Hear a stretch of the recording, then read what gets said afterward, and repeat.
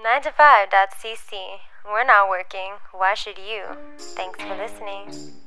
Welcome back to a brand new episode of Go Plug Yourself. This week we have Christian Lemay and Matthew Legault joining us from Scorpion Masqué, which is a board game publisher based out of Montreal. And obviously that means we talk a lot about something that a lot of people have been rediscovering during lockdown, which is, of course, board games. You should check out their website, scorpionmasqué.com, to see their current lineup of games. And if any of them catch your eye, I would really recommend, if you are capable of doing so, to maybe order them from a local game shop instead of maybe one of those bigger online retailers, because as we talk about in this episode, brick and mortar game stores are an important part of the business of board games, so these stores need your support as well. So head to scorpionmasqué.com, take a look at the lineup of games.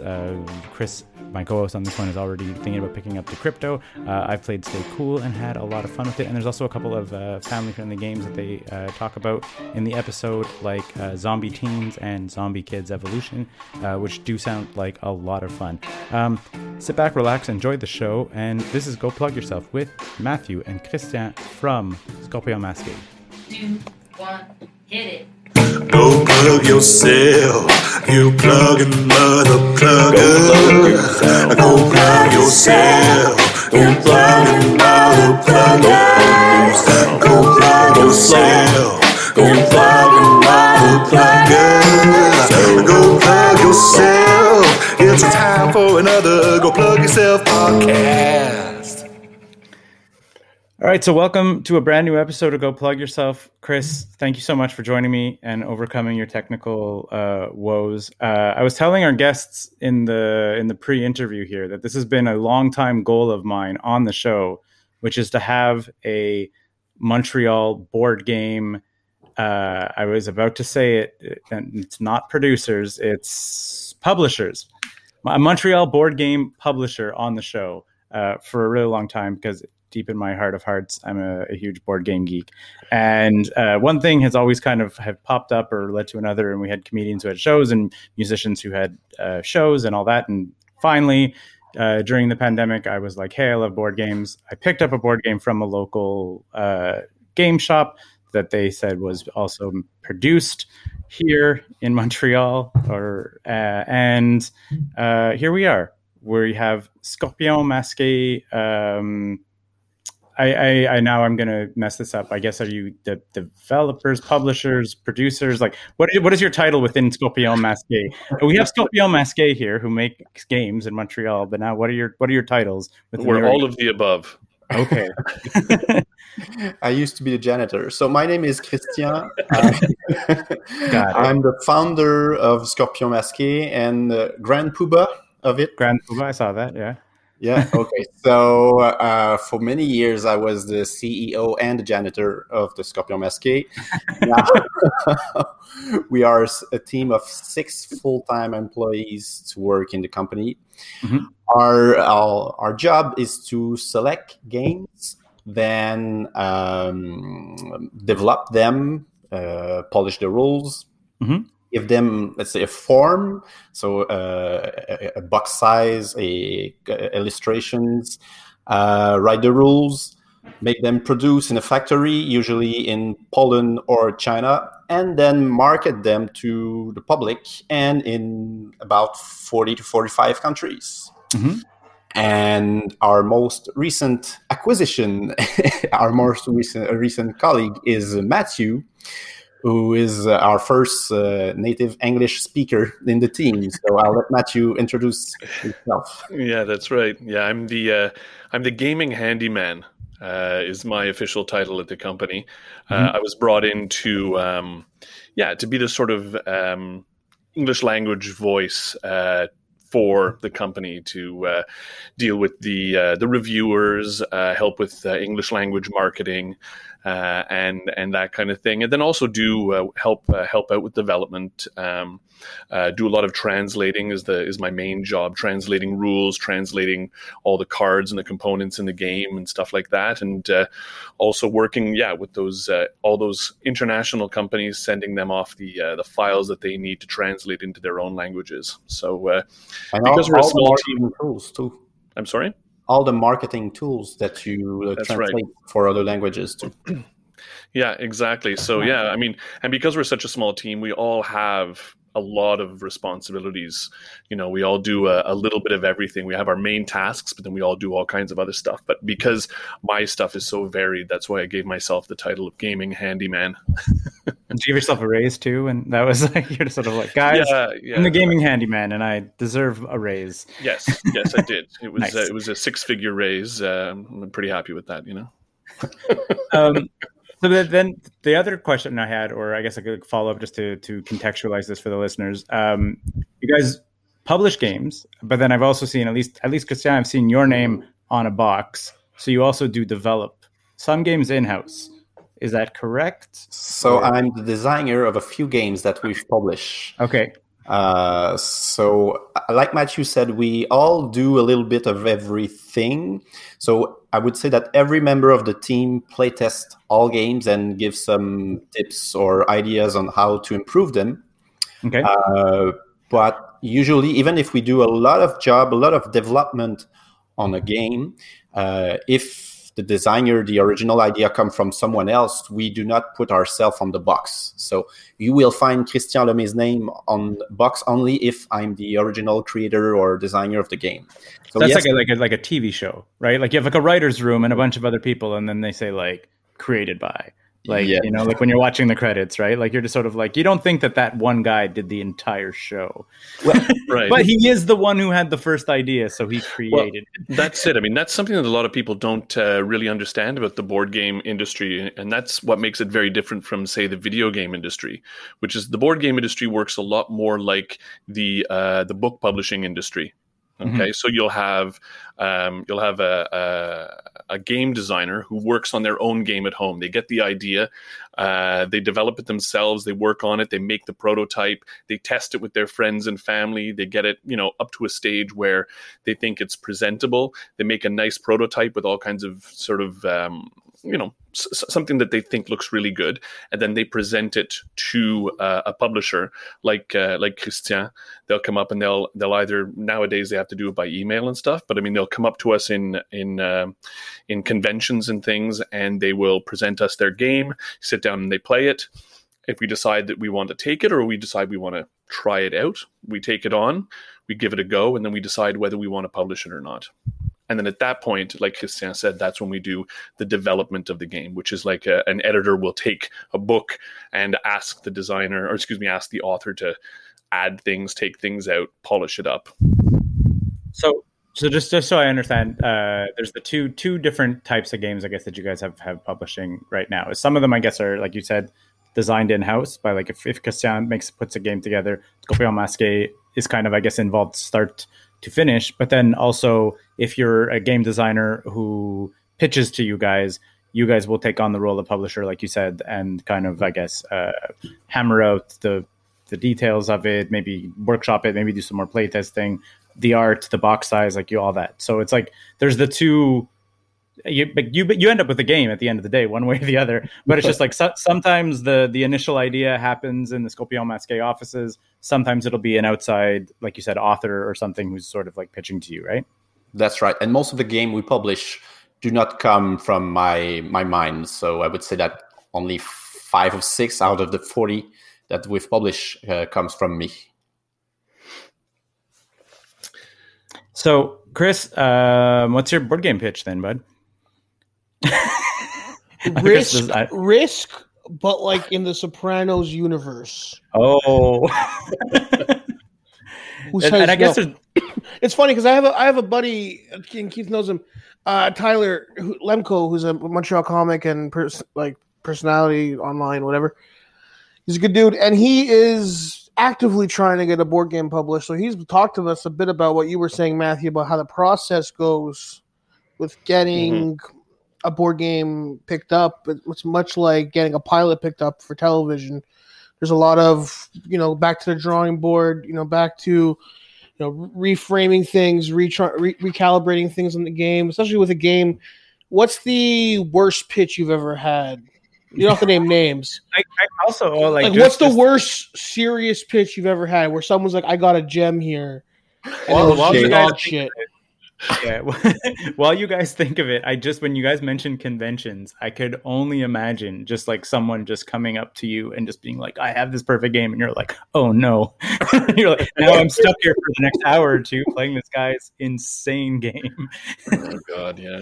So one of the worst, I would say, that comes to my mind is that guy who says, "Well, you know Monopoly, we can sell better. I have improved the Monopoly, so we'll do better in terms of sales." Is that how we got that Monopoly World game where Montreal was the highest property on the board? Oh yeah. No, I never had that one. I have that one. My mom routinely beats me in it. My mom only knows how to play Monopoly and or like Battle of the Sexes. Those are the only two board games she knows how to play. So she's not really your target demo. But like, does that happen a lot where guys come in and say we're going to beat Monopoly? Because that's a lot like going into, like I said, a writer's room or a pitch meeting and saying, I have a show that's going to be better than Friends. Friends, exactly.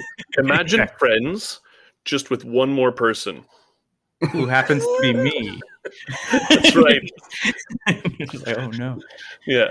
Or I had this guy who developed a game to help you learn when you're a kid, your calculation. Mm-hmm. And he said he was ready to let his job out, to quit his job to do this full time. But this kind of game to learn calculation does not really sell well in most game stores, let me tell you. Yeah, I'd imagine there's, like maybe like a teacher buys it. like even if it's really good, like a couple teachers might buy it. Having said that, like there are a lot of very famous game designers who have made very popular games that still have a day job. That's that they don't make, as much money as you would think on the games they produce. Sometimes they're sort of flash in the pan. They'll be very popular for a short while and then fade off very quickly and not have a long tail, which means that they don't, because much like a book publisher, game designers get a royalty fee for the games that they that are produced. And if the game doesn't have a long life, then they don't make that money. So a lot of designers who've done relatively well for themselves still have day jobs, still have never gone full time into the game design. Yeah, especially if you're talking about making it as on a royalty basis, where you're like, this is I think why something I find that's very, very different as a I don't necessarily say lifelong board gamer, but probably I remember as a kid, we would always obviously there was Monopoly and Scrabble and all those sitting around, but pretty early on into high school and stuff, we started getting into me and my friends started getting into the Steve Jackson games, which at the time was kind of your first they're games that are not crap. Going back to now. Yeah, exactly. We played Card Wars. We played Illuminati. We played. Awesome. I can't remember all of them. But as soon as you started getting into those games, when you mentioned that you're as an author and you're picking up royalties, you're a lot of those games had maybe a couple print runs, and then they would move on to the next thing, right? So you'd be oh, if you didn't get it on the first, maybe second printing, and the store was out of it, you're oh yeah, that game's just not coming back ever again. And so that guy is, unless he for another game, he's not getting paid anymore, whoever designed it. And I think you see that now, I find, in a lot of modern games, not to diminish it, because it's following the video game model and everything else. You see expansions, right? Like so many board games now, I think, to your point, Matthew, are extending that life cycle by, and not to say that the core game is incomplete. It's a good core game, but now you're here's an expansion. Like Fantasy Flight. I don't think they've run a game without an expansion in 10 years, that's part of their business model is big box and small box expansions. You're absolutely right.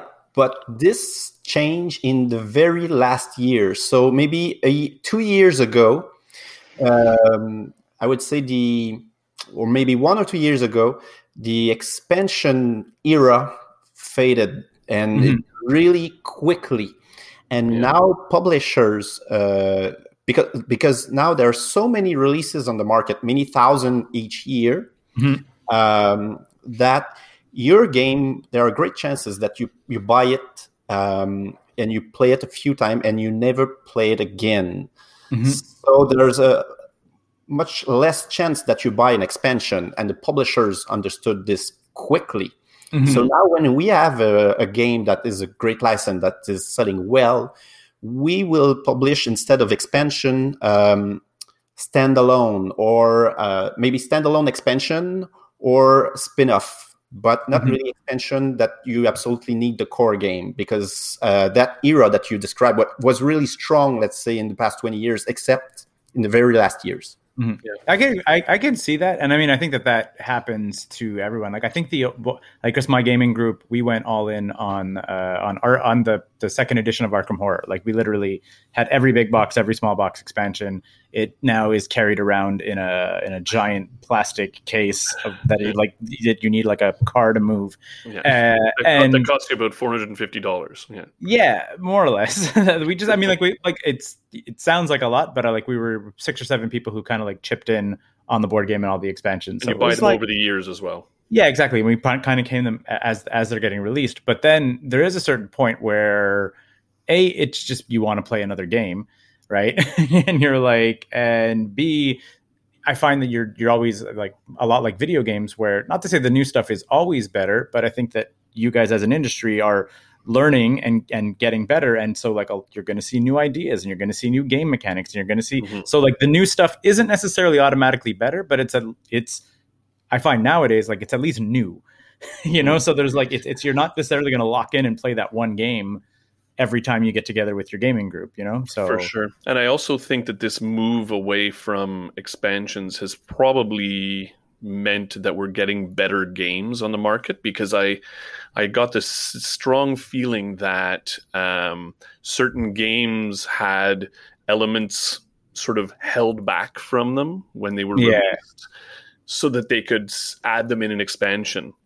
That would be trash. I'm absolutely would not be shocked, because, like I said, I know a little bit more about video game development than I would from board game development, but they do it in video games all the time, to the point where there was a class action suit a couple of years ago against, I think, EA or whatever out in Europe, where they basically were arguing that they released a game that was not complete until there was an expansion that was released on it or whatever. Where they were like, this game is actually not finished, and you're selling the end of the game as DLC. As DLC, exactly. That's it. So yeah, that and like I said, I think anyone's gonna look to make a buck. I don't know. We were talking about this before the show started. My wife and I have been playing a ton of Root, and that one does have a lot of expansions. I think they've announced they're working on another one, and I think they said there's going to be 1 or 2 more, counting the Clockwork expansion. But that was, I think, kind of interesting, because the way that they went about their expansions, first of all, was that they added factions to a game. The core game still played well. You know what I mean? They never changed the rules to the game or added anything. And then also, I thought it was kind of interesting that the way that they went about it, at least, is they extensively play test within the community. You can go right now on Tabletop Simulator today and play with their expansions that are work in progress. So they've kind of crossed over play testing with community engagement, which I think a lot of people respond to really, really well, because they're like, oh, I'm playing the new thing. So it's you're talking to the devs about the game that you're playing, and you're trying the new thing. So I think that kind of works. So everybody gets they're good at hyping up their expansions, and at the same time, you can still go back and play the original game without any of the expansions, and it doesn't feel less than you need the expansion and the bolt-ons, I guess, to go for it. Was there ever? I want to ask: was there ever a thought that maybe expansions were doing more harm than good to the industry at large? Is that a stupid question to ask? Well, there's a very well-known European distributors that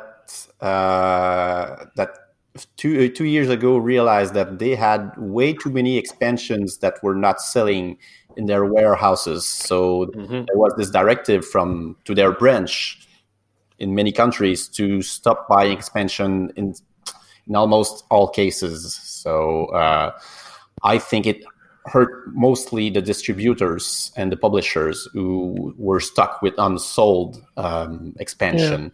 But I'm not sure that was your question. Did it?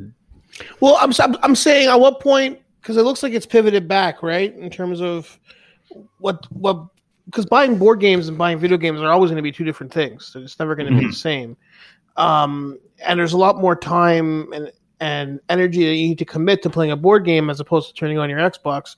So I'm wondering, when video games went the way of like everything needs to be added through an extra purchase, was publishers of board games, trying to copy that method and then realize that it was a bad move, or was it always like separate? Well, I think that often if you have a game that works well, you want to give it legs, right? You want to try to encourage people to enjoy it and to continue to make it fresh, right? And I think that that's something that was the original idea behind an expansion, right? Was just to give a little extra for people who enjoyed the game, enjoyed the mechanisms. But after playing any game, X number of times, it gets a little bit stale. So the idea behind expansions was it was pretty pure. It was based in that. But then, of course, there are a number of expansions that didn't make games better. They added mechanisms, they added extra elements to the game that either made you feel like you were losing the original feel of the game, the element of the game that you really enjoyed perhaps disappeared because it was taken over by these new mechanisms, or it just became too complicated. Sometimes expansions add extra time to the game, where a game that would have lasted 45 minutes now lasts an hour and a half. So it's a risky endeavor, and I'm glad to see that people are sort of moving away from that, because I think a lot of those mechanisms that are added to existing games can probably be used to create new and interesting games instead, which I think would be a much more fertile ground to explore. I was just thinking. I mean, I don't want to. If it was that what Christian was talking, I don't want to call it out. But the one that always stuck out to me is having way too many expansions, especially considering that like the core game is like one of the best sellers, was Catan. Like, where you're just like, there's Catan, and you're like, everyone's like, not everyone, but a lot of even casual gamers are like, Catan's a lot of fun. You're like, hey, do you know there's 20 expansions? And you're like, wait, what? What? And you're like, are they anything like the core game? And you're like, a lot of them, not really. Like, they add like such like disparate elements into the game. To your point, Matthew, you probably haven't like a couple other games hidden somewhere in the Catan expansions that are completely different games that could have been released under their own banner, but they have campaign. They have campaigns in Catan. Like there's a campaign scenario called, I think it's called The Legend of the Sea Robbers. That is a campaign scenario that you add to the Seafarers expansion. So you have Catan and you have to buy the Seafarers expansion, and then to that you can buy another thing, which is a series of games that create a campaign within the Seafarers expansion of Catan. That's not complicated. That's insanity. And I would say to add to what Matthew said is that when we play a game and there's a new player to the table, or a player that never played that game, I never play with the expansion, because when it's your first time you play a game, it's always a better experience if you play with just a core game. Mm-hmm. So with the number of new releases and the number of games we buy, it happens more and more often that there's always someone new to the table or for this game, so we don't have the occasion to play with expansions. Mm-hmm. And I think that's one thing that hurt the expansion market. Mm-hmm. I'm just like off the top of my head, I have like a number of board games where I'm like, even the one I think that sticks out the most was Battlestar Galactica, which like we loved the core game despite the fact that it has like a completely unreasonable runtime from time to time. But that there was an expansion of it, like of a second ship that someone bought, and then we like took the characters and we used the characters on the base game, but then never used the second ship. Like we just like read the rules and we're like, oh, you're adding too much to the Who's the Cylon gameplay, which is where the fun crazy. is. Yeah, there's like it's a big box expansion. It's like a second board that you're supposed to have like lined up next to Galactica. Like it's an insane expansion and you're like, oh, you just added a lot of gameplay elements to something that had a pretty strong core, and it was like literally my buddy bought it, read through the rules, was like, no, this is not fun. We can just play with the characters if we want, and that's all we ever did from the expansion. So, looking at your guys' catalog to just talk about some of your games, you're saying that like I see a couple of sequels and then I see a lot of standalone stuff. So if you're buying a Scorpion Masqué game, it looks like a lot of them are like they're fully contained experiences in one box. We made one expansion. Oh. Laser Drive to the crypto, and unfortunately it did not sell well. So we learned our lesson. Yeah, it's a great expansion, though. I think it really adds something fun to the game. And one of the ways that we created it was that we kind of took ideas that were already existing, like because people do house rules all the time. You know what house rules are, right? Yeah. House rules are basically rules that you add to the game, within your own game group to spice it up a little bit or make it a little bit more fun. The famous one, of course, is the $200 on free parking in Monopoly that everyone thinks is a real rule, but is just a house rule and is a terrible rule because it makes the game last forever because everybody's just got endless money. So we took this little house rule where when people played Decrypto, they often did this thing where they tried to like make their clues sort of tied in with each other, make their clues sort of thematic, and we turned that into the expansion. And I think it really adds something to the game. But yeah, it didn't get the kind of leverage that we were hoping, but it's out there for people who are interested. And if it's out there, I guess you'd have to find it at a shop at this point, or is it like no longer available? Available. Yeah. Okay. I was just wondering. I was like, because we talked about printings and stuff, right? Where you're just sort of like, oh, like we didn't do a second printing on it, but if you could find it, have a few to sell. In fact, there's still a few, exactly. So, if you enjoyed Decrypto, which looks like a fun game on its own, there's an expansion that you should buy. Don't say. What's Decrypto?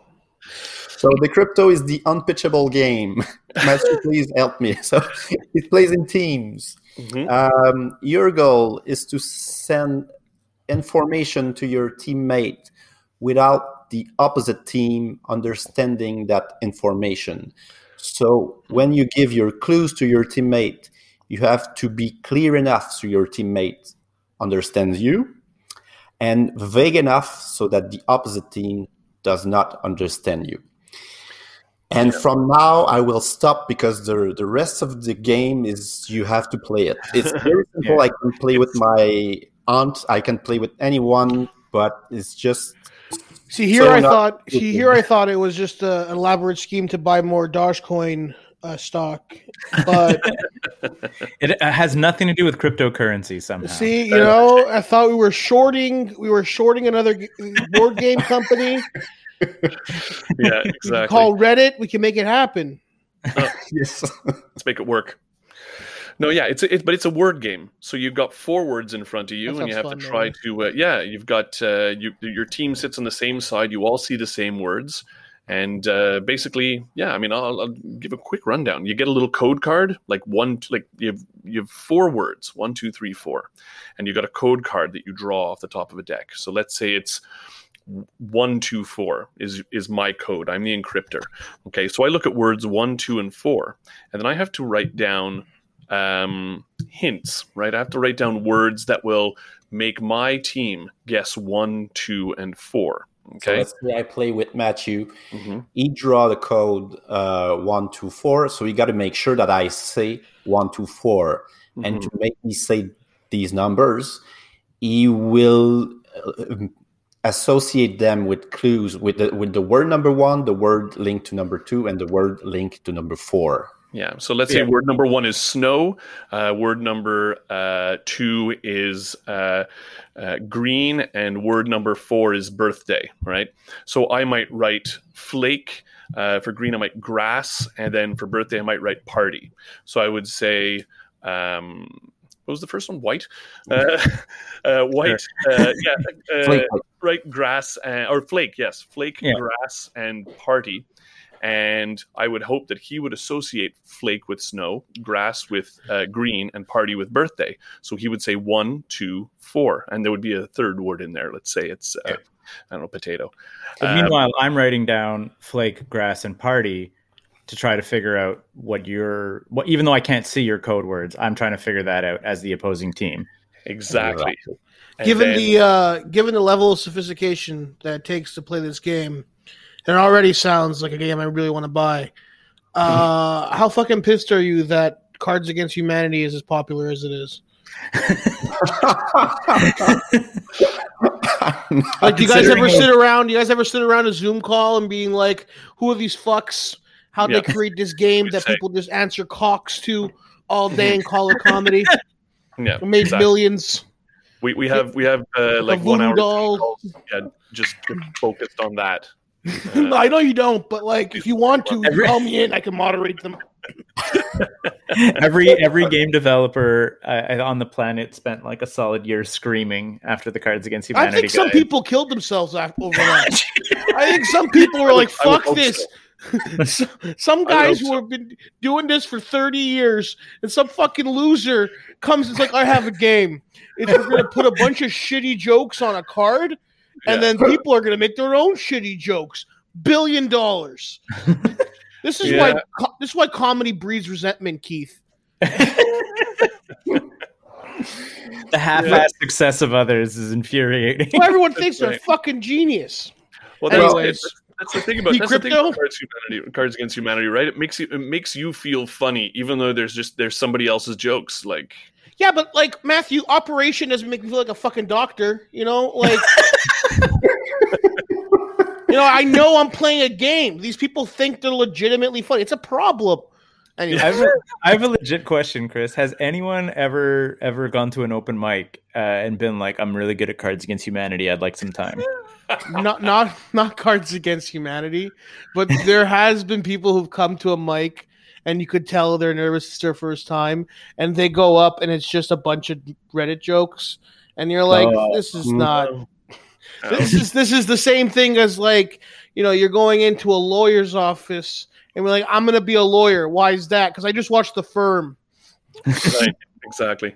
I'd actually like to see that as a stand-up routine. Somebody going up with like Cards Against Humanity cards and just like reading really crappy, shitty like Cards Against Humanity jokes and being like depressed and like just dropping them down on the stage and just playing the sad sack. I think that'd be pretty good. This killed at the table last night. This killed at grandma's the other night. She was already in bed. What is wrong with you people? I said the best thing about going to the mall is the farts. Why are you not understanding the words that come out of my mouth? What's the game that you guys have right now that you're most excited about? Is it Decrypto, or is there another game that we don't know about yet, or it's not even hit the market yet that's coming that you're really juiced about, that you're actually having the Zoom meetings about? Well, I think that amongst the 40 game we've published, Decrypto is the only one that I still play only for fun, because this is kind of a job. I know that many people don't understand this, but this is a real job with real pressure, difficult discussions and decisions. And we playtest and develop this game we play them hundreds of times, and I pitch them thousands of times, and I get maybe bored because you cannot do this for a year and a half and not at some point be a little bit bored. Yeah. But Crypto is a game that I still enjoy playing just for fun when I have friends. So I'm not saying that the other games are not good because I'm a bit bored about them, but because I've played them too many times. Yeah, I was telling the guys before we pressed record, the Masqué game that I picked up, or that I got over the holidays, was Stay Cool, which is a lot of fun, and it's a really good party game. Basically, Chris, the deal is you need to kind of like answer trivia questions rapid fire while you answer like another trivia question by spelling it out on the die, and you're in charge of keeping track of your own time. So the idea is basically to fuck up, like just sensory overload. Yeah. And it's a lot of fun, but to Christian's point, I mean, there's only so many cards in the deck. Like, you've heard all the clues if you're playtesting it. Yeah. Right? like there's a certain moment of where you're like, I know all the cards by heart. Imagine you wrote them and you edited them maybe 20 times and you pitched them really 200 or 300 times, and you demoed it 400 times, and you've played 200 games. At some point, you would like to do something else in your free time. Yeah. No, you mean to tell me that every waking moment of the day you're not just loving playing board games? Yeah, but not ours. Not yours. You know what's funny though, because I know some guys who work for Ubisoft, and they're like. Sometimes dumb people ask the most annoying questions. Like we'll get it in comedy too, but like these guys over for Ubisoft, and it's like, you must be playing video games all day. That must be awesome. And it's like, nah, man, this is my fucking job. What are you talking about? Yeah. This is work. The people who actually play video games all day are the quality testers, and they're the ones that just have to like walk and jump and walk and jump and walk and jump and walk and jump just to make sure that the character doesn't fall through the floor at some stage, you know? Like, it's just, you don't want that job, man. Or even like Christian just said, like quality control of going through every card over and over again to make something as basic, I'm assuming here, as there's no spelling mistakes on the card or no typos. Yeah. No, that could take tedious amounts of hours. Print, right? Yeah. Like before you send it to print, you want to catch all your typos. That's fun. That's a fun part of the job. Did you see the number of cards in Stay Cool, Keith? I did. Yeah, there are 1,500 questions in that game. Oh my god. My heart just I had to translate them all, and then we had to go back over them to make sure that the questions were always asked in the same kind of way. So this type of question should always be asked like this with these commas in these places, and this question should always be asked in this order with the it's just like insane. So when there's like so if you played Stay Cool, you know that sometimes the cards hit you with like wicked curveballs that you're just like, I don't even know it's your fault, is what we're saying. So it's Matthew. If you're playing it in English, it's Matthew who's doing the translation. If a question comes at you and you're like, I have no idea what to do, I'm completely stumped, it's Matthew. That's it. But it was originally developed by the rest of the team, but I had my own input there. But yeah, for sure. But the thing I love about Stay Cool is like, what do the digits in 3,742 add up to? And you're doing that, and then the next question is, what's the one regret in your life? Yeah, exactly. Just back to back, and you're like, what? And then name three trees, but not maple or oak, and yeah, exactly. It's those personal questions though that get you, because you're like, what is my greatest regret? While you're trying to spell the word ball with dice. Yeah, exactly. And pay attention to the timer. Friend of mine, I was going to say my friend's wife, but she's my friend as well, we've only played it a handful of times with her, but like she's obsessed with the idea of somehow like mastering the skill of playing Stay Cool, and not like the rest of us just like embrace the insanity and try to get a decent score, like, and we're all having fun. She's like, no, I can do this. And I was like, what in what world do you ever, like, this is not a marketable skill. And I'm like, you can't go and put this on your resume that you're really good at like answering some trivia while spelling out words. I was like, it's cool when you do well. Like everybody enjoys getting a pretty good score, but like she gets like incredibly competitive and just dialed in, and like, I love it. Mad at herself if she misses to flip the timer or whatever. I love it. It's amazing. I actually was at a convention in Philadelphia in December of last year, not 2020. Nothing happened in 2020. It was in the end of 2019, and I was playing Stay Cool with a whole bunch of different people, reviewers and members of the public and stuff, and great laugh, great time. And then I sat down with this one reviewer, a fellow called Eric. He does a great blog called What's Eric Playing? And it was great because everybody was sitting around, everybody had tried out the game, and everybody was laughing and just like, laughing at themselves. It was so crazy. And then he sat down and he was a robot.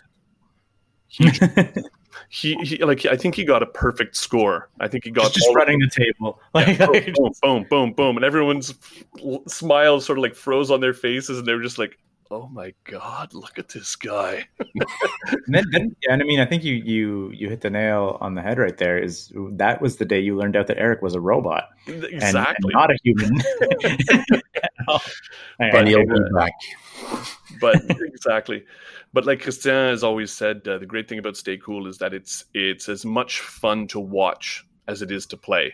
Because just watching people melt down, watching people just seize up. Like I remember our creative director at Scorpion Masqué, Manuel, really, really clever guy, really artistic, really, really great logical thinker. And you sit him down and Stay Cool, and he just seizes up.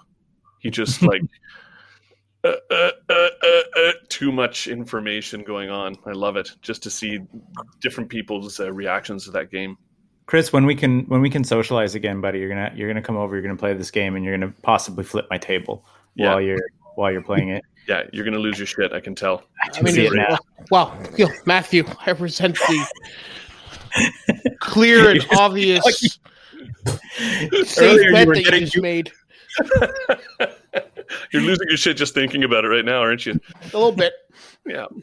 A little antsy, So I had a couple questions. One, you guys have kind of been touching on this, saying that there aren't a lot of day jobs in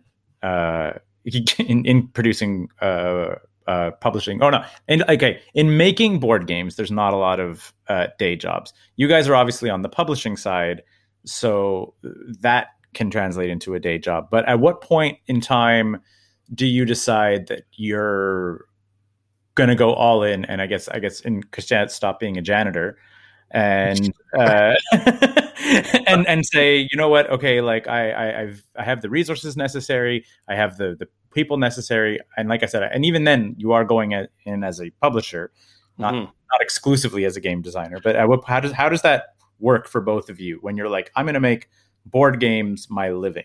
Yeah, seems like a good job that a lot of people think about. Yeah, Christian's origin story is great. I love it. So I was supposed to be an engineer, but I didn't like science. I was good at it, but at the cégep, but I didn't enjoy. So I ended up doing literature. My father was not really happy, but after a master's degree, I got a job in teaching in cégep, teaching literature. And after 3 years of teaching, I said, wow, this is cool, but I would enjoy much more publishing games. So in September 2006, I founded Scorpion Masqué. And for 2 years, I was a full-time teacher and a part-time game publisher by night and weekends. And after 2 years, this thing, Scorpion Masqué, was big enough to make a living out of it. So I quit teaching in 2008. And yes, well, it was because of your big game, right? It was because of GPYS. Yes. So the first game we released, GPYS, which was called I Betcha in English, but it was not a success, unfortunately, in English. But in French and German and well, mostly in French and German, we sold 450,000 copies of GPYS. Yeah. Not being sold in English and not in chains, not in Walmart, nothing like this. Only in independent book and game stores. This is extraordinary. This is fantastic. This is unheard of.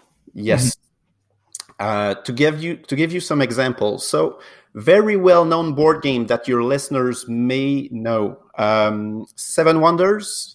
Maybe you know that game. Yeah, I have Seven Wonders and Duel. So I have it twice. So this is a huge success for the past 10 years. It has been in all the best-selling lists of game, and it sold 1 million copies, which is only 2 times what we did with GPYS. But there's been 1,000 more reviews and blog posts and videos about Seven Wonders than Stegeshka. So what happened to me was unexpected, really. And this success allowed me to quit my day job and to be a full-time publisher. Is that... Sorry. Yes. I'm just wondering if you're like looking at something like Seven Wonders, and then this is going to be me, I guess, being ignorant of the other languages internet. But is it because potentially that there isn't the same like amount of bloggers, same amount of reviewers? Because if you're doing really well in Germany and France, and I guess and here locally, like there aren't at least that I know of, like the YouTube channels don't have 10 million subscribers that are maybe reviewing it and stuff. So it might just be that like, even though you were doing really good numbers, like you said, you didn't have the media coverage of it because it wasn't killing in English. Was that like, because it was also 2006, right?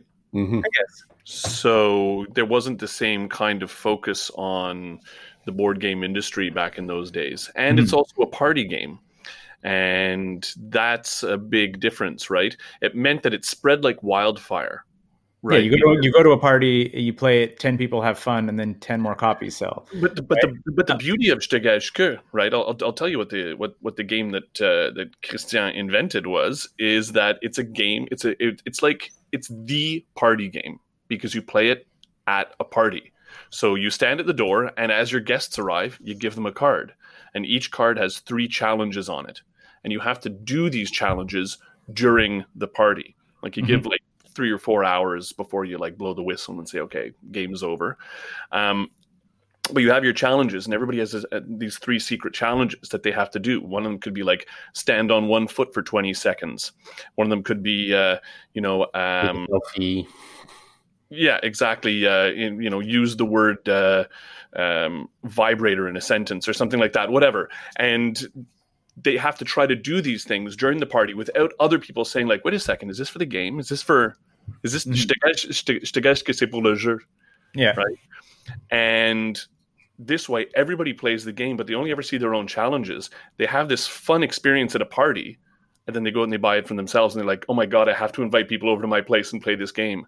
So at one point, every other person in Quebec owned this game. Like, we owned it. We owned it like in 2008, I think we had. And that's like, it's crazy to me that, like I said, being a pretty avid board gamer and geek and whatever else, and living in Montreal, but being an Anglophone, like I'm hearing about this for the first time. Like that like blows my mind. Yeah. Just in terms of like the divide. That's what I'm saying. I was like, it's crazy that it didn't pick up in English, and that like this was happening at, I guess, like probably my neighbor's house. I have a totally unsubstantiated theory as to why that is. Quebec loves their own. Quebec loves their own. We, especially the French Quebec, really loves their own. They support it through thick and thin. But much like Guillaume Latendresse, doesn't transfer over to the English side. Not a knock on the game. It was just a cheap joke to Guillaume Latendresse. It's all right. Well, and there's a bit also in just the fact it is a party game. Most board game reviewers won't talk about it because the audience of Board Game Geek and the people who are passionate gamers often overlook party games because they prefer more strategic thoughtful games. And so this is why they won't watch YouTube reviews of party games, because if you take any YouTube channel and you compare reviews of party game and strategy game, party games will do always less views. So reviewers and YouTubers will tend to do less reviews of party games because they need the views to live up. And so it's better for them to review a strategic game rather than a party game. So it's kind of a vicious circle. Yeah, I think that is like very telling, I feel, in a lot of like not just geek culture, but like a lot of different parts of culture. Like we always joke about it on the other show. Like I like really good movies, but I also like really bad horror films. You know what I mean? And and you're sort of like, oh, you had a good time watching like a slasher flick. I say bad horror film. That's not even fair to the horror film. You have a really good time watching a slasher flick, and someone's like, why did you waste your time watching a slasher flick? And you're like, because like there's a lot of fun to be had there. When you're talking about I am gonna massacre the Gage, like you're talking about a game that essentially has like it's a concept and you explained it to me in 2 seconds. So you're like, where do you break apart the strategy? You know, and it's just sort of like, oh, the strategy is to maybe do it when no one's looking at you, and you're like, that's not something you can like dissect into the minutia, whatever. It's a social, it's a social strategy that you're going to be sitting there at the party trying to pull off these little tricks. There's no like, let's deep dive into a 20-page analysis of the optimal build and whatever on how to stand on the foot in the corner. You know, like and I find that happens a lot. Like we've gone to a couple of conventions and stuff where you find out that like the thing that you're into, some people are into too much.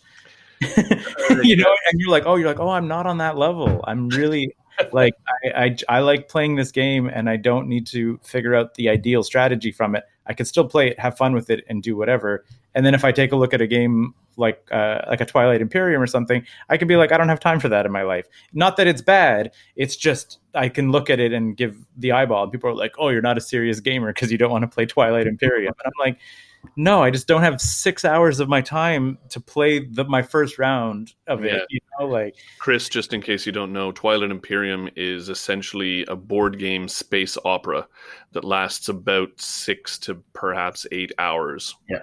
I thought we were going to check in with Bella, Edward, and the whole crew. So this is...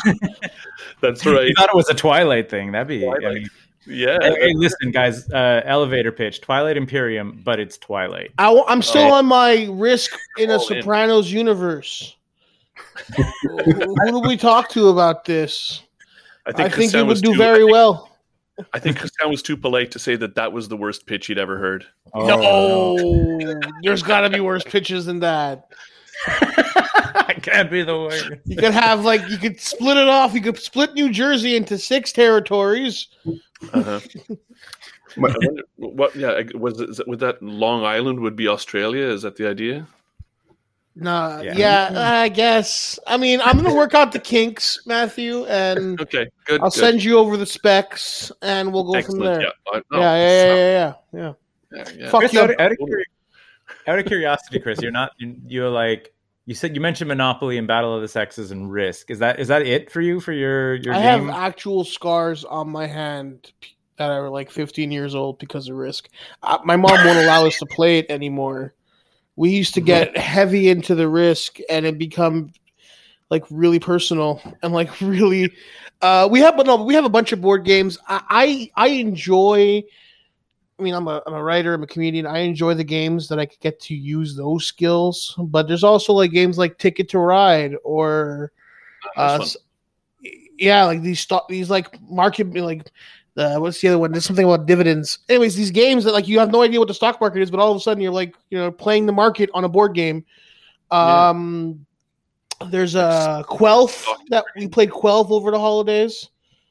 Okay. Quelf is really fun because it's like a bunch of scenarios. And now thinking about how much work you guys do putting these games into production, a lot of cards in that game, Matt. So,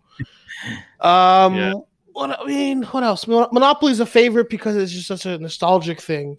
But no, we have a lot of board games in the house. The most fun games I've enjoyed are the ones that you could easily play with like 4 to 6 people, and it's not so much strategy as much as you're able to have a good time. And this is the kind of game that we usually publish. We have 2 kind of games, mostly one line with kid games and one line of party/communication games. So the Crypto, Stay Cool, and Masterwords, our latest release, would fit that category. Yeah, Crypto's the game I'm legitimately going to look into buying. That sounds like a lot of fun. Good. Masterword is the one that we came out with last year, and that's a remember that old game Mastermind? Yeah. Yeah, where you're trying to guess the code, the order of colors in the code, and the most exciting box art in the blandest game. Yeah, exactly. Like the box art had a serious guy on it, and like it was all the dark. sexy Asian girl standing behind him. I read an article about that girl, as a matter of fact. On the Mastermind box art girl. The Mastermind box, exactly. Yeah, I don't remember her name, but very interesting. She became like a cult figure because of of that box. And then you open it up and you just sort of put your pegs in 4 colors and then slowly guess. And eventually you're just throwing the things at your little sister, like stop throwing them at me. But but this is Masterword is a little bit like Mastermind in the sense that it's a deduction game, so it's like 20 questions meets Mastermind, I suppose, in the absolute simplest sense, where you end up with a starting clue, which could be like animal, okay, and then you have one person who is the guide, and then everybody else are called the seekers, okay, and the seekers have white cards with dry erase markers. So you start off with animal as your clue. So the guide. You're the guide, and we all are the seekers. All right. Right. So I would have animal, and I would say, okay, go. And I start a 90-second timer. And the 3 of you now have to discuss amongst yourselves what words you want to write down, each of you on your cards, to try to sort of start narrowing down your scope. Okay, what things can an animal have? So I could write maybe 4 paws. Mm-hmm. And you could write mammal, and someone could write aquatic animal. Now, do we know what the other person's writing, or is that like? Yeah. You talk amongst yourselves because it's a cooperative game. This is it. It's a cooperative game. We're all working together, including me as the guide. Right. Mm-hmm. I want to try to help you guys guess the word that I know, the master word. So we'll write down 4 feet or 4 paws, write down mammal, write down aquatic, and we lay those 3 cards out on the table, and I look at them, and I know what the master word is, and I say, okay. And then I take tokens, right, these little thumbs up tokens, and I put the number of tokens down at the end of the row of cards to indicate how many of those clues are on the right track. So in this case, my master word, for instance, is tiger. Right? And you've guessed 4 feet and mammal and aquatic. So I would put down 2 tokens at the end of the row of 3 cards. So you would see those 2 tokens there, but you don't know which 2 clues we're looking Mastermind. At. Yeah, exactly. So then you have to try to figure that out, and then the timer starts right away again. Another 90 seconds. Okay, we got 90 seconds now to talk and to try to figure this out. And then you put down 3 more clues, and I put tokens there. And you have to try to make it so that your clues narrow it down to the word, exactly. Because you could lock into aquatic mammal, and you can start going whale or whatever if you think that the pause is wrong. Then you're got to backtrack out. We have to find in 7 rounds or less to win the game. Yeah, there you go. Yeah, those. Yeah, and it's funny too because like those are the games that, like what Chris was saying, like, where you can kind of like even. I mean, Ticket to Ride's a little bit more involved in that, but I'm like, but it's still simple enough that I'm like. When you're talking about that like 1 or 2 page instruction booklet, because like you're like, it's after dinner, want to play a board game? Like that audience is different from the audience of come over to my house and play a board game. Yeah. Yes. It will be set up by the time you get here because it will take me 45 minutes to set it up. And a lot of, exactly. And I will say a lot of these games are always made more fun and more enjoyable when you have at least one guy who knows what he's fucking talking about. Yeah. Man or woman, excuse me. One person who knows what they're doing, knows the game, and knows how to explain it to the dumbest person sitting at the table so that the game can flow. Because otherwise, it's a long fucking night. Did I ever tell you about... Did you ever play Zombie Dice with Walter, Chris? You think I've ever played Zombie Dice with Walter, Keith? I don't know. Maybe they messed around with it during the Illuminati night, right? Christian were just surprised I brought up Ticket to Ride. So... Zombie Dice it's a cute little game. Yeah, exactly. Zombie Dice, no, I've never played it. Yeah, here's the deal. Walter and I are usually just yelling at each other. I thought you'd be into it. It's got a cup and some dice. You can play it in an alley, Chris. I resent that too, Keith. We'll talk about it later. You're also taking notes. Yeah, so you shoot dice, and it's basically a push your luck thing. If you want to stay on brains, and if you take shotgun shots, you do it. It's a dice game. Takes 5 minutes to play. Chris, Walter is playing it. We explained the rules again and again. to the point where he played it, and then he was just sort of like, he's like, what do I win now? And he's getting mad at us, and we're like, yeah, Walter, you actually literally have won the game. And he's like, this doesn't make any sense. And he's just getting but he's an angry gremlin. You can't base human interaction that would be normal with anybody else off of how Walter reacts to things. The man sees the sun the man sees the sun's rise in the morning and thinks it's going to be a shitty day. Oh, great. Yeah, but it's funny that you touched on the quick rules thing, because that's the cornerstone. One of the cornerstones that Christian founded Scorpion Masqué on is quick rules, right, Christian? Well, because every publisher and every designer will tell you that this game is simple, quick, and fun. So I tried to add some mathematics to this. So our games, I enjoy very much that they can be taught in something like between 30 and 100 seconds. So maybe between 30 seconds and 2 minutes. The engineer background is putting math simple, quick, and fun. Yes. So these games are really simple for real. So just because I found it simple, because it's amazing. If you go on Board Game Geek and you browse the family games, you will find games with 12 pages of rules. That's not a family game, but the geeks themselves tend to overlook the complexity of the game they enjoy, and that's a problem in my mind. Mm-hmm.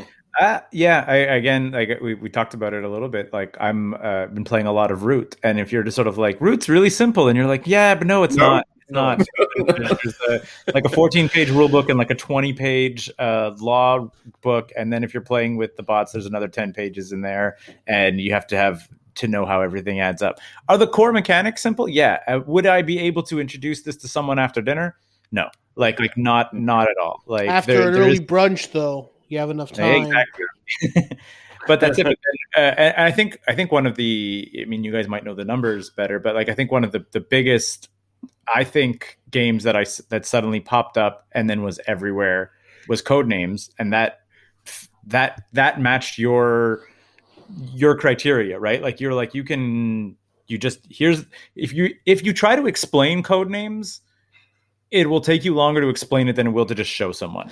Like you're like, if I just lay out the cards and now here, look, I'm giving you a word. You're like, oh, I got it. If you try to explain, if you like your elevator pitch is longer than laying the cards out and showing someone how to play. Like it's one of those games that it's better not to explain it. Just lay down the 25 cards and say eyes to which are the two words I want you to find, and then play. And you're like, oh, now I know how to play. Exactly, that's it. And as a result, I think that was one of the games where everybody, almost anyone I think who we played it with, was like a week later being like, oh, we got our own copy and like whatever else, because it makes that perfect like after dinner game. Yeah. Right. And I think we talked about this before we started the show. My wife and I have been sadly playing a lot of 2-player games. But I feel that in the pandemic, there's been a lot of people playing board games. And to you guys, when you were saying you develop games for kids that are fun for kids, but at least have maybe a little bit more mechanics than something like Candyland or whatever. So if it's a little fun for the parents too. Less. Like if it's a little fun for the parents too, this is like Matthew, I think you were talking about like the first initial lockdown. All of a sudden you're like, school's canceled. I have kids here. They're not allowed outdoors. Like a family board game that isn't annoying to the parents is also, I think, like a moneymaker. It's very funny that you should say that, Keith. Oh. So, Christian, you want to tell them about Zombie Kids? Well, I was just about to ask about Zombie Kids because I looked it up on the website. And awesome. First of all, A+ to your graphics team. I would buy the game just on how the game looks. Awesome. But what is Zombie Teens? So Zombie Kids and Zombie Teens right now are our locomotive bread and butter. Zombie Kids is a cooperative game for families, 2 to 4 players, and it plays in 10 to 15 minutes. You got to repel zombies to secure your school, your kids, and this is the base game. Now it is called Zombie Kids Evolution because from game to game, the rules will change. After each game, you put a certain number of stickers into your progress chart. And when you reach certain points, certain envelopes, you will open those sealed envelopes and add new stuff, new rules, new powers to your heroes, to your games. So it will take you about 30 games to reach the last envelope. So what happened is that during confinement, families were looking for ways to entertain themselves. But if you buy a board game, often the kids will play 1, 2, 3, 4, 5 times and then get bored. With Zombie Kids, you always have something to discover, and the kids are mad to learn what's in the next envelope. It is like hard drugs for kids. They cannot get enough of this game. I'm telling you, it is. You tapped into the card packs, right? Like it's the same thing as why you wanted to buy that baseball card pack, and what's in it doesn't even matter. You just want to know what's in it. Yep. What's in that envelope, Christian? We had parents writing to us, telling us that their kids forfeited their video game time to play a board game. Yep. Please realize what this means. And it's like, we need to play 2 more games to get that envelope open. And they play the 2 more games, they get the envelope open. They're like, yes! Okay, we have to play 1 more game with the stuff from the envelope. Come on. You got new powers in the envelope. Come on. Like that's just... It's... So Zombie Kids was released late in 2018 in French and early in 2019 in English, if I'm not mistaken. Mm. And we produced something like we will reach 300,000 copies sold very soon. Wow. And last year we released the standalone sequel, Zombie Teens, which has a super start. So it's really amazing. So with the same idea that this game is evolutive. So you have another different board game, cooperative still, but this time instead of protecting your school, you're trying to find a cure against the zombie disease. But you have new envelopes and new stuff to discover. And you're very cool teens. Yeah, that's dope. And it's amazing. And there's a comic strip in the rule book as well. So there's a little bit of a narrative story that develops as well. When you open up envelopes, sometimes you'll open up new panels for your comic strip that you stick in there to find out how the game is changing. And it's amazing. I'm not a kid, and that sounds like it's a fun, like just like you're like 10 to 15 minutes with a bit of a legacy element to it. I'm like, sign me up. No, there are adults who have dug this game, and like Christian was saying, there are families who have said that they bought themselves a second copy so that they can play themselves while the kids go to bed. Amazing. Yeah. So this is doing really well for us, and it's a ton of fun. Chris, do we want to hit five questions up here? Do you have any other questions for the guys? Mostly. Well, I want one last question. What do you guys see as the next step for you guys? Your local company, obviously, it's a tough time with the pandemic, and local businesses have been affected so hard. What's I don't want to ask you for your 5-year plan, but what's like the next step you would envision for like the next level you guys want to take as a company? So right now we are expanding this Zombie Kids universe because it's doing really great and it's allowing us to do more. With the success of Zombie Kids, we knew we could spend more money, more time, and more energy on the sequel because we knew it would add at least some degree of success. Mm-hmm. And now we want to expand this to do other types of games. So this year we will release Turbo Kids, which will be a race game with completely different mechanism, but in the universe of Zombie Kids. And we have plans we would like to do a role-playing game in this universe and other cool stuff. So this is a universe that we want to expand, and some characters come back from one game to another. So it's creating kind of a universe of its own. So that's one thing we want to do.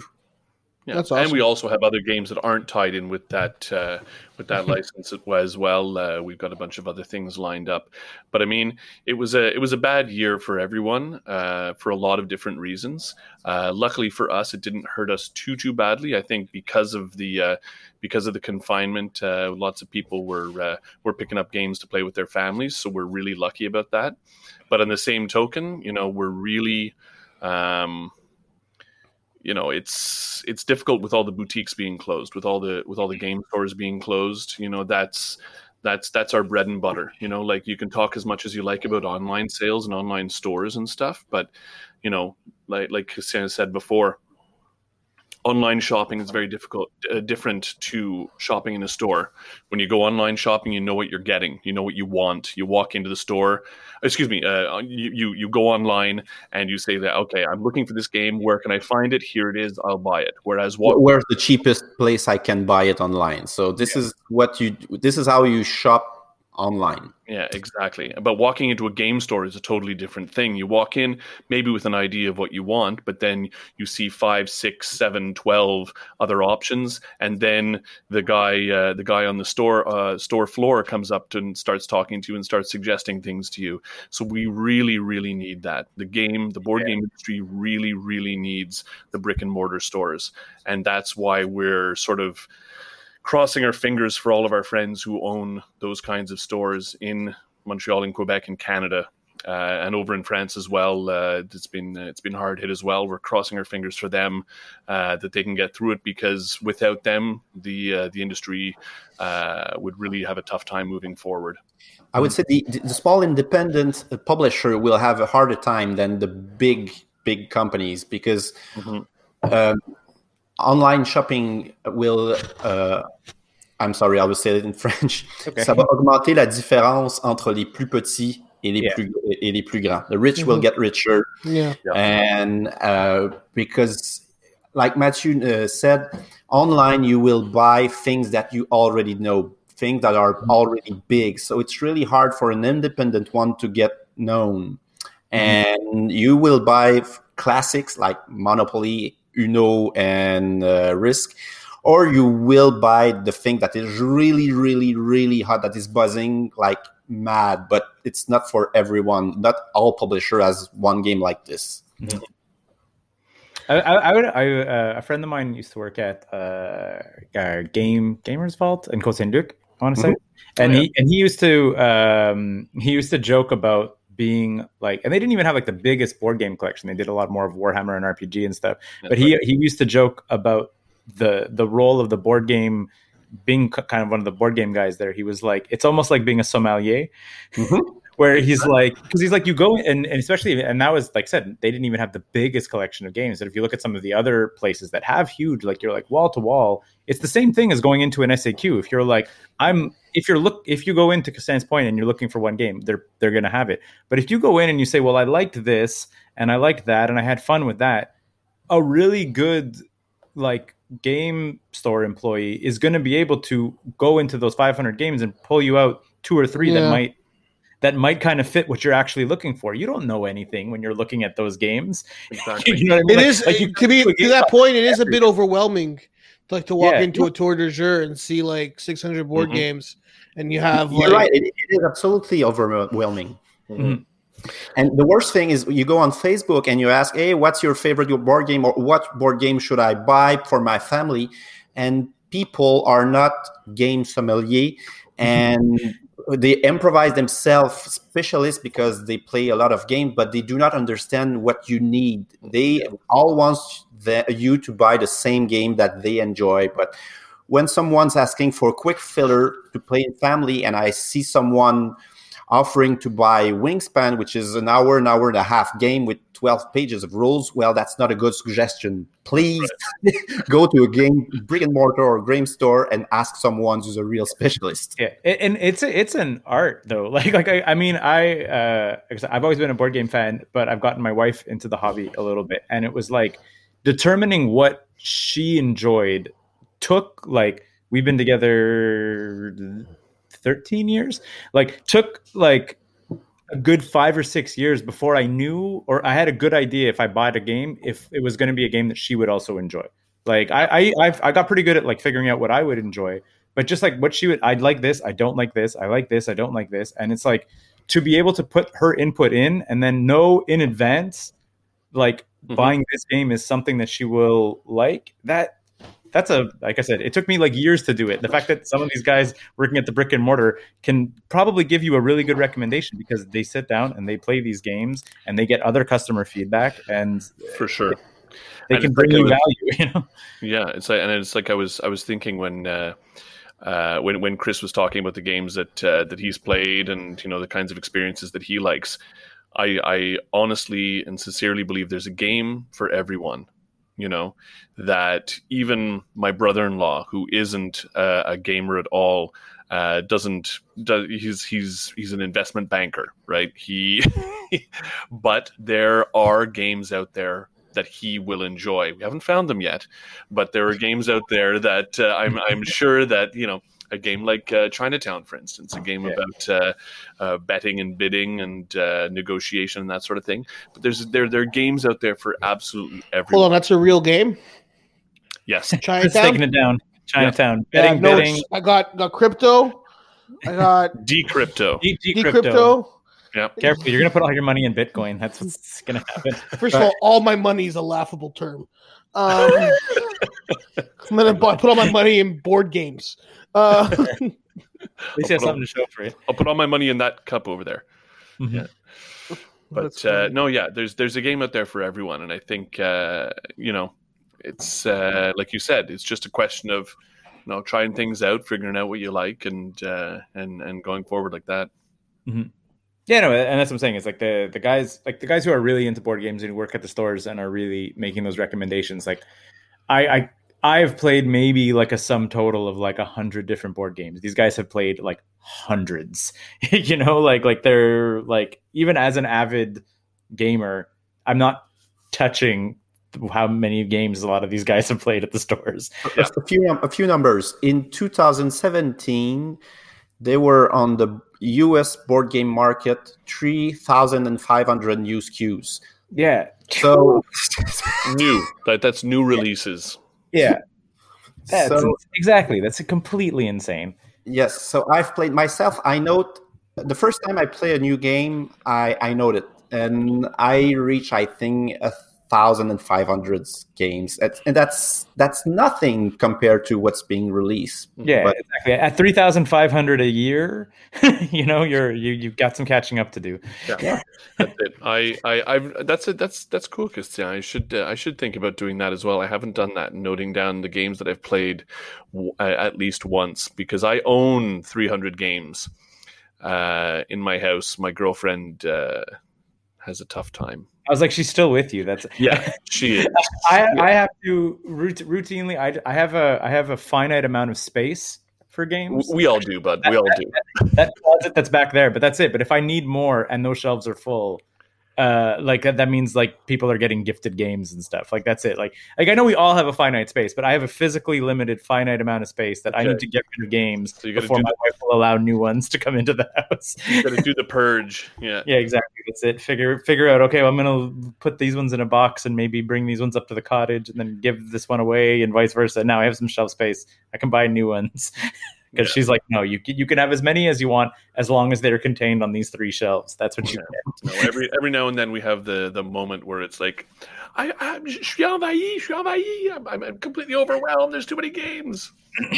And I think that's like we're just gonna wrap it up with our 5 question segment at the end here. But that's one of the things I feel that is like a true like not mark, but it's like a value of a good board game, though, is that even if you haven't played it in 10 years, if it was good and it was fun, you don't want to get rid of it because you're like, it will be good and fun when I take it back out again. It's not like a video game or whatever where the graphics don't hold up and maybe like like whatever. You're like, if there was a mechanic and it was a lot of fun, it can be in your closet for 10 years. And when you bring it out, it was as fun as it was like when you put it away. So you never want to get rid of them. Yeah. And I'm also very kind of nostalgic about those sorts of things. Like I also have a big sort of book collection, and most of the books I've only ever read once. But whenever I look at those books and take them off the shelf or whatever, I remember the moments that I spent reading that book, where I read it, what I was doing, what was interesting and going on in my life. And I feel that way about board games as well. Some games I haven't played for a long time, but whenever I look at them on my shelf, every now and then I have some memories of good times spent with friends and stuff. And it's kind of a nice artifact in a way. I agree. I have a couple. Like I said, some of those old Steve Jackson ones. Like, there's a copy of Illuminati sitting in that closet that has not been touched in probably coming up on 20 years. like you're like, but that game is not going anywhere. No, exactly. That's it. I was just sort of like, and it's the second copy that I've owned because the first one got so dog-eared that the cards would have like tells. Oh, right. Yeah. So it's like you're like, oh, that bend down that card is that card, and like we got too good at identifying the way that the cards were like banged up that we knew it was in other people's hands for certain cards. So we're like, no, we need to get another copy of it, not because we lost the old one, but because like the first one was so banged up that you had tells on the cards. That's great. 5-question time, Chris. Yeah. So we close off. Do you want to introduce the bit? I know you like to take a shit on it before we introduce it. It's not taking a shit. I'm saying it's a really original and groundbreaking idea that nobody else is doing. We end our podcast by asking our guests questions. I know you could build a game off this. Forward thinkers over here. Question number 1. Sorry, you didn't even introduce. I'm still trying to get my head around this concept. It's the same 3 questions to every guest. Oh yes, this is where we differ. We have 3 questions, always the same, and then the 4th question here. Watch this. The 4th question is going to shock you. Comes from our previous guest, right? And then the 5th question. You guys come up with fucking $1 million idea right there. Yes. Exactly. Without the next guest. Yeah. Could you guys like put like a team together for that one? This is off the hook. Yeah. It's crazy. Anyways, Keith loves this segment. Coming 2021. Go plug yourself board game. Go plug yourself board game? Yeah, baby. Does it come with a commemorative edition of your gloves? Yes. You also get a limited edition Walter. Yeah. What do your thoughts sound like? Yeah. This is for both you to answer. What do your thoughts sound like? So is it a like a monologue? Do you think in images? Do you think in music? Do you think in like pictures and sounds? Like words, because I'm a guy of words.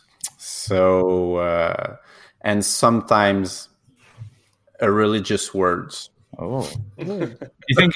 I'm assuming. I don't want to be too presumptuous, but do your brain processes it in French most of the time? Yeah. So what is really disturbing is that sometimes I go in conventions, in fair, let's say in Europe, in Germany, or in the United States. So for 3, 4, 5 days, I speak only English, and then at some point I start to dream in English, which is really disturbing to dream in another language than your own. So it can happen. I can see that. Like even just if I'm working with a team that's a lot French, like my brain will start to be like, you could save some time if you just start thinking in French. Like just to stop translating everything that's happening and just try to skip the middleman and start thinking in French. But then if your dreams, I don't think I've ever dreamt in French yet, though. Try it. Sure. Give it a shot. I'll go to bed tonight. Be like, dream in French. Yeah, and I think my thoughts are a kind of monologue as well.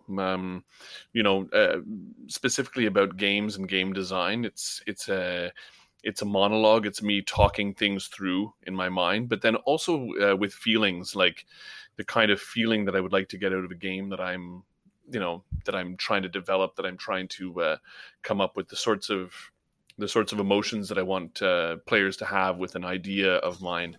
So it's mostly words, but little bit of emotion in there as well. Keith, question number 2. Go ahead.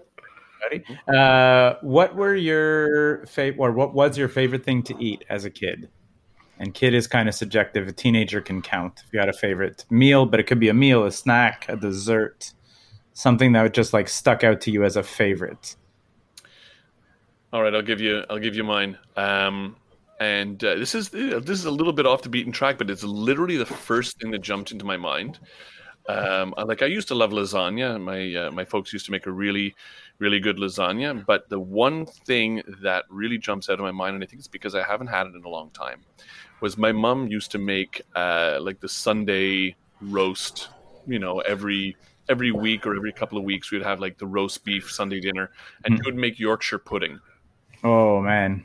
Yeah, and that I haven't had that in a long, long time. But the Yorkshire pudding with the roast beef with the jus, just like that was you're literally describing one of the dishes that was at my wedding for similar reasons. Really, eh? Yeah, that was. That's great. Oh yeah, the Yorkshire pudding is just off the hook. Oh man, I kind of regret thinking about that now because I.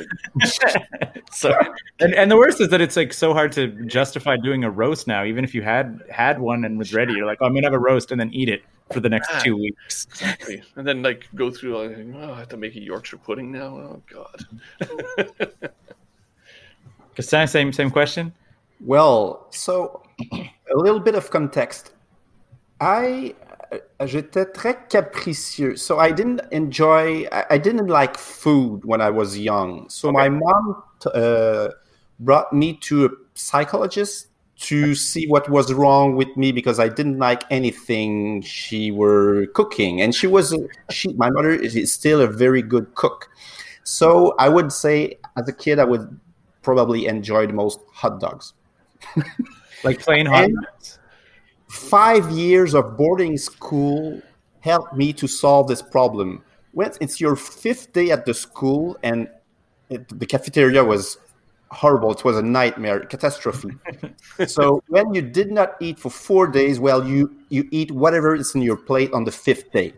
So 5 years of boarding schools deals with all problems of if your kids do not like what you're cooking. Picky eaters, yeah. Oh my god. One of my wife's cousins is she's broadened her palate recently in her 30s, but like when we started dating, she would literally eat like hot dogs, spaghetti, and pizza. Like, and it was like and a salad, like that was, and sometimes and it was like that was it. She would just be like, oh, you'd have people over for dinner or whatever, and then she'd make a little thing of pasta on the side for herself. And you'd be like, what is happening? Like, why is there another meal there? Oh, because she only eats 4 things. You know? I can't get my head around that. Oh, my God. It's craziness. Question 3. Yes, I had Yorkshire pudding at my wedding, Chris. That was a question for you personally. Like, I wanted to ask you about that. Like Sarah allowed that, but, it's neither here nor there. Yorkshire pudding is also a great answer. What'd you say? I said she allowed it. I don't know. Italians are like this. What do you want me to tell you? What's the best or worst thing about growing up?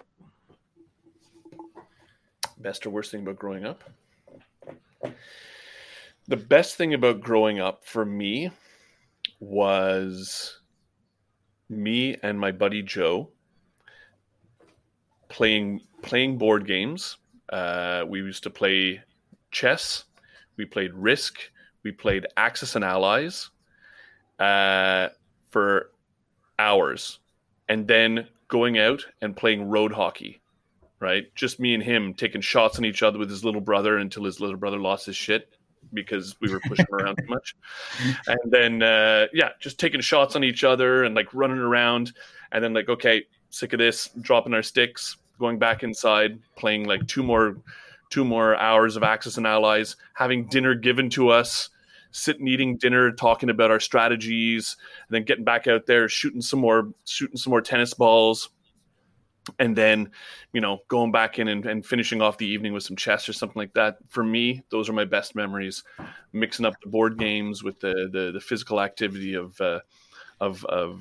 playing road hockey and that kind of thing.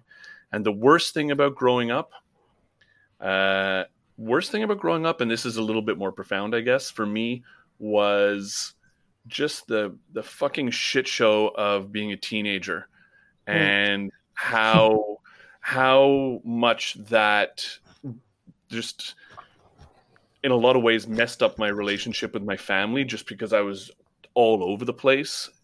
But I'm happy to say that it never fucked things up so badly that I didn't come back to my folks and my sisters and stuff. And I'm very grateful about that. But I just look back at those times as being just so tumultuous and just so much going on that was just with school and with life and with friends and girls and my family, my parents, and like, oh my God, just everything was so difficult and fraught.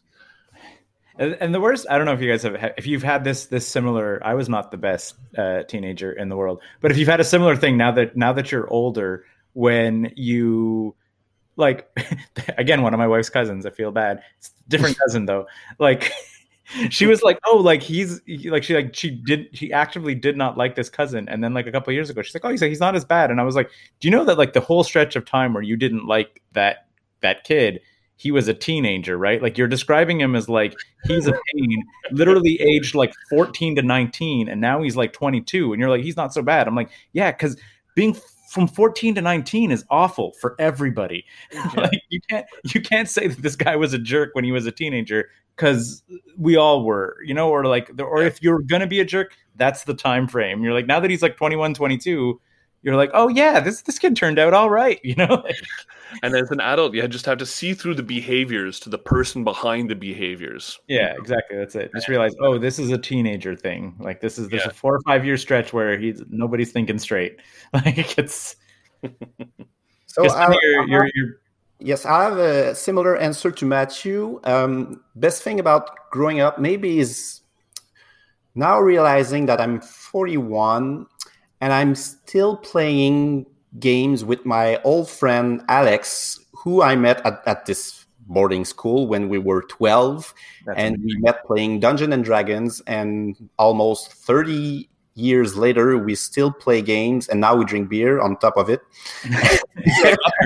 And we're still saying silly things, and that's something that I found almost moving, because it's a very deep friendship. So this is really cool. The worst thing about growing up is really simple for me, is that I was not growing up when I was young. So in high school, secondaire 3, when you're 14 years old. So in secondaire 3, I was still shorter than 5 feet when the guy in my classroom were up to 6 feet 2 inches. Oh, in secondaire 2, I'll give you another very precise information.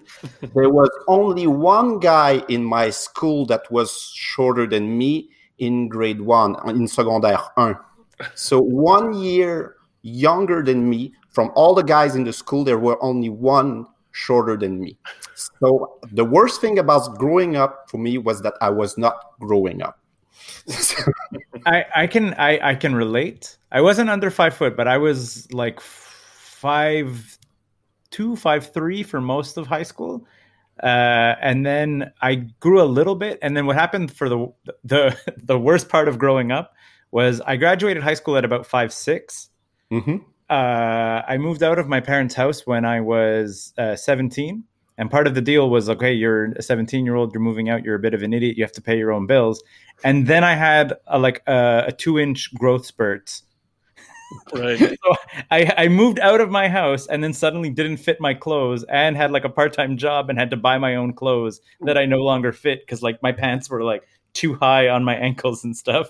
And I was like, I literally don't fit my clothes anymore. I wasn't expecting a growth spurt between age 17 and 18, like of 2 or 3 inches. It came way late and then leveled off. And not that I'm extremely tall now, but it was still like, I was like, well, I'm going to be this height forever. And then all of a sudden being on your own, paying your own bills, and now needing to buy like all new pants and shirts because you had a growth spurt between age 17 and 18 was the worst.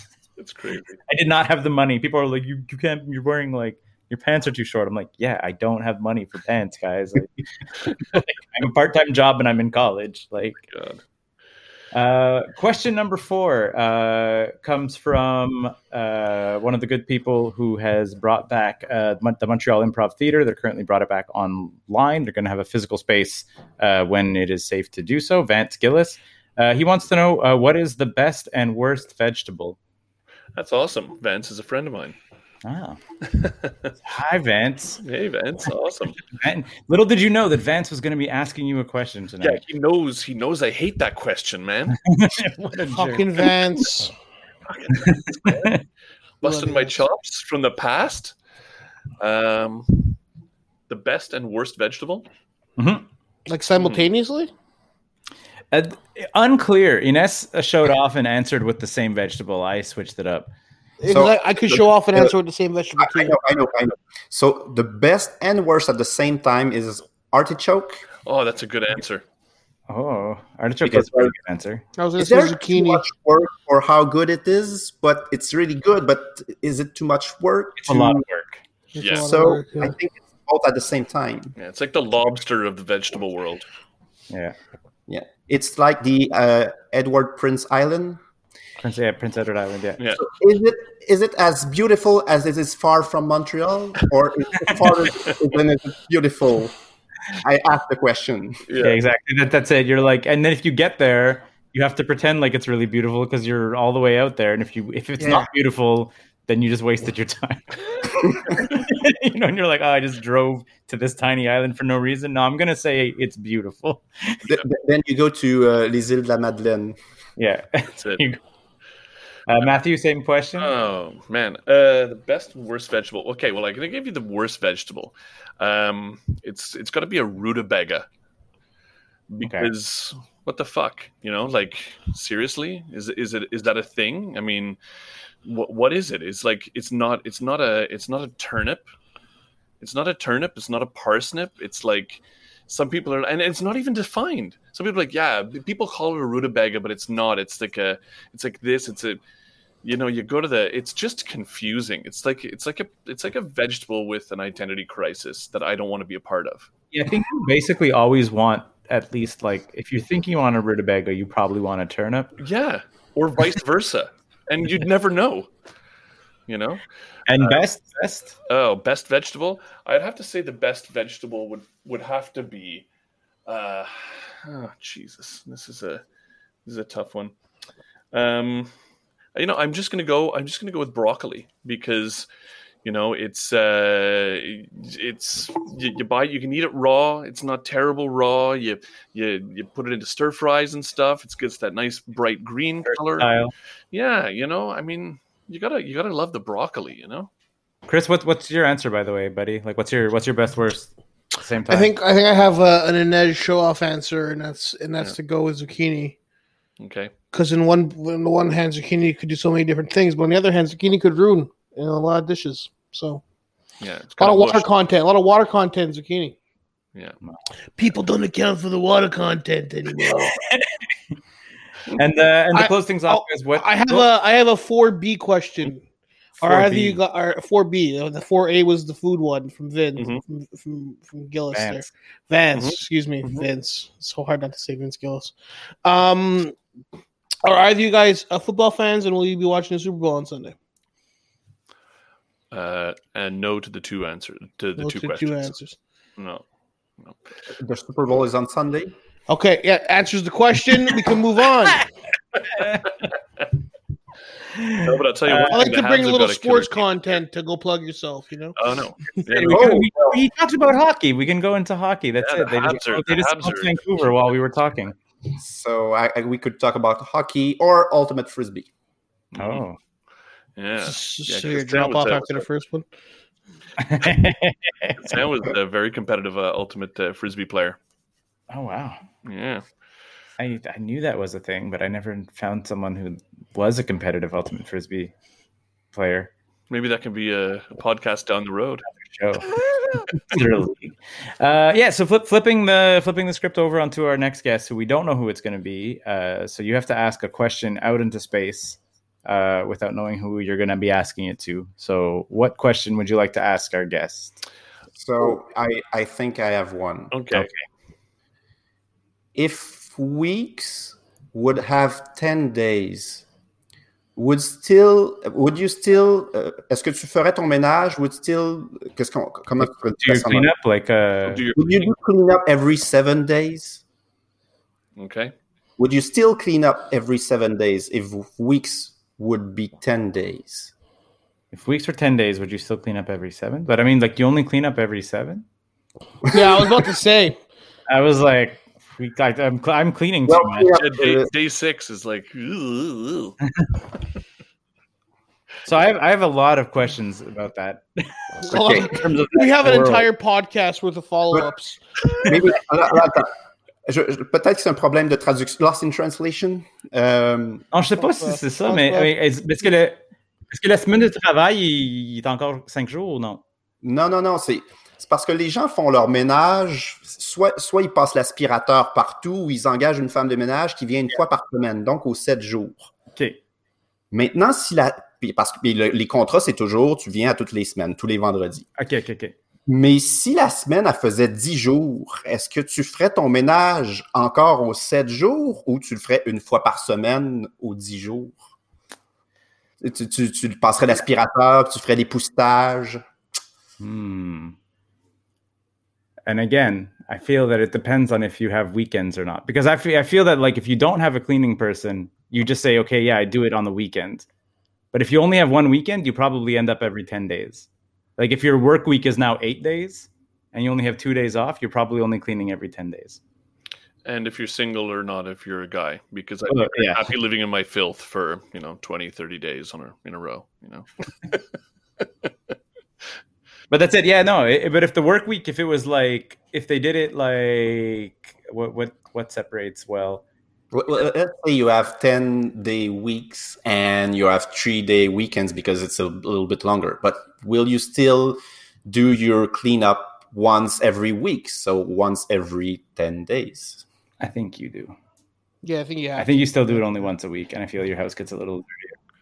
Yeah, Chris, I'd like to hear your thoughts on the question. I'm Italian. If we have to clean every moment we're awake, otherwise we're just doing dishonoring to gods. But does this include taking the plastic off your furniture or not? No. See, plastic's overrated. We left that in the 90s. New thing. What? Cleaning the 4 coffee machines you have. That's the new thing. Yeah, clean the Keurig. You gotta clean the Keurig. You gotta clean the perk. You gotta clean the espresso, and you gotta clean the backup espresso just in case. You never know who's gonna come over.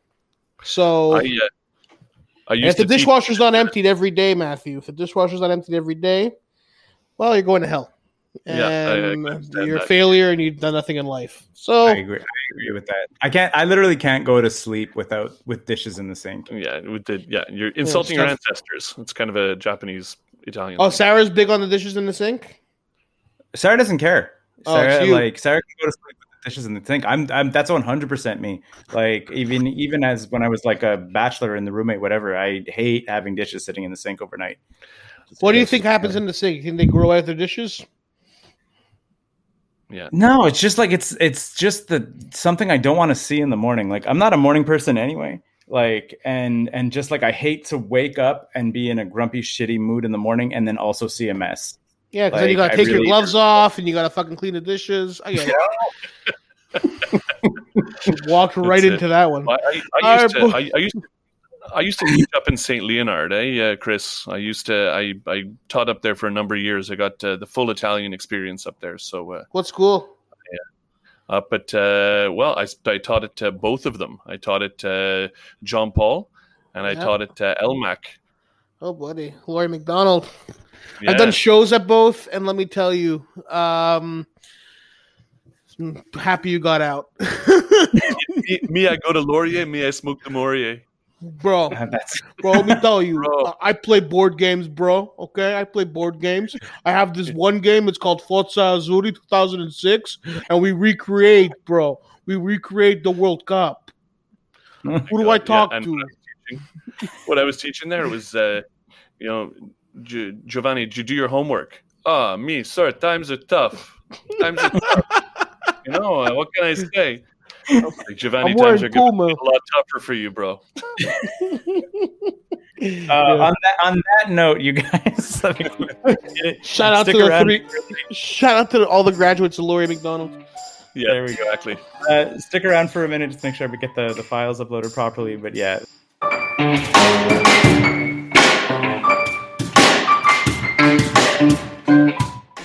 Hey there, loyal listener who listens to the show all the way past the closing credits. Thank you for listening to Go Plug Yourself. We really, really appreciate it. If you enjoy the show, I cannot stress this enough. Please tell people about it. We don't really have a budget for marketing or fancy Facebook ads or putting up billboards on the street. We really have to rely on word of mouth, which basically means that if you listen to the show and you enjoy the show, please share it, link it, tell your friends about it. Say, hey, there's this show called Go Plug Yourself. They talk to Montrealers or people that have stuff going on in Montreal, or just people that have stuff to promote that we kind of care about. We can go outside of Montreal if we want to. So just tell people about the show. It's a fun show. We like doing it a lot. We've done it for over 200 episodes, and it's in large part thanks to support from people like you. If you want to support the show at all, you can go to patreon.com/9to5cc and throw a couple bucks our way. It really helps with the hosting fees for the most part. We're really not trying to make a profit on this. And also, if you want to be a guest on the show, or you know someone who might want to be a guest on the show, you can contact us either on Facebook or on Twitter. There's a bunch of ways to find us and let us know. And if the scheduling and the timing and everything works out, maybe you can be the next person who comes on the show and plugs something. Big thank you, as always, to Leland Beckman and Oral Turpitude, who provided our theme songs. And, of course, a thank you to all of the hosts that we have on the show. Walter J. Ling, who is technically retired but still sometimes hosts. Christopher Vendito, Lawrence Korber, and Ines Anaya are all amazing co-hosts, and you should support them and their comedy and all of that. Thank you for listening. Thank you for choosing Go Plug Yourself as one of your from the millions of podcasts, and have a beautiful day. Thank you. 9to5.cc. Podcasts, blogs, and comics. Made in Montreal since 2011.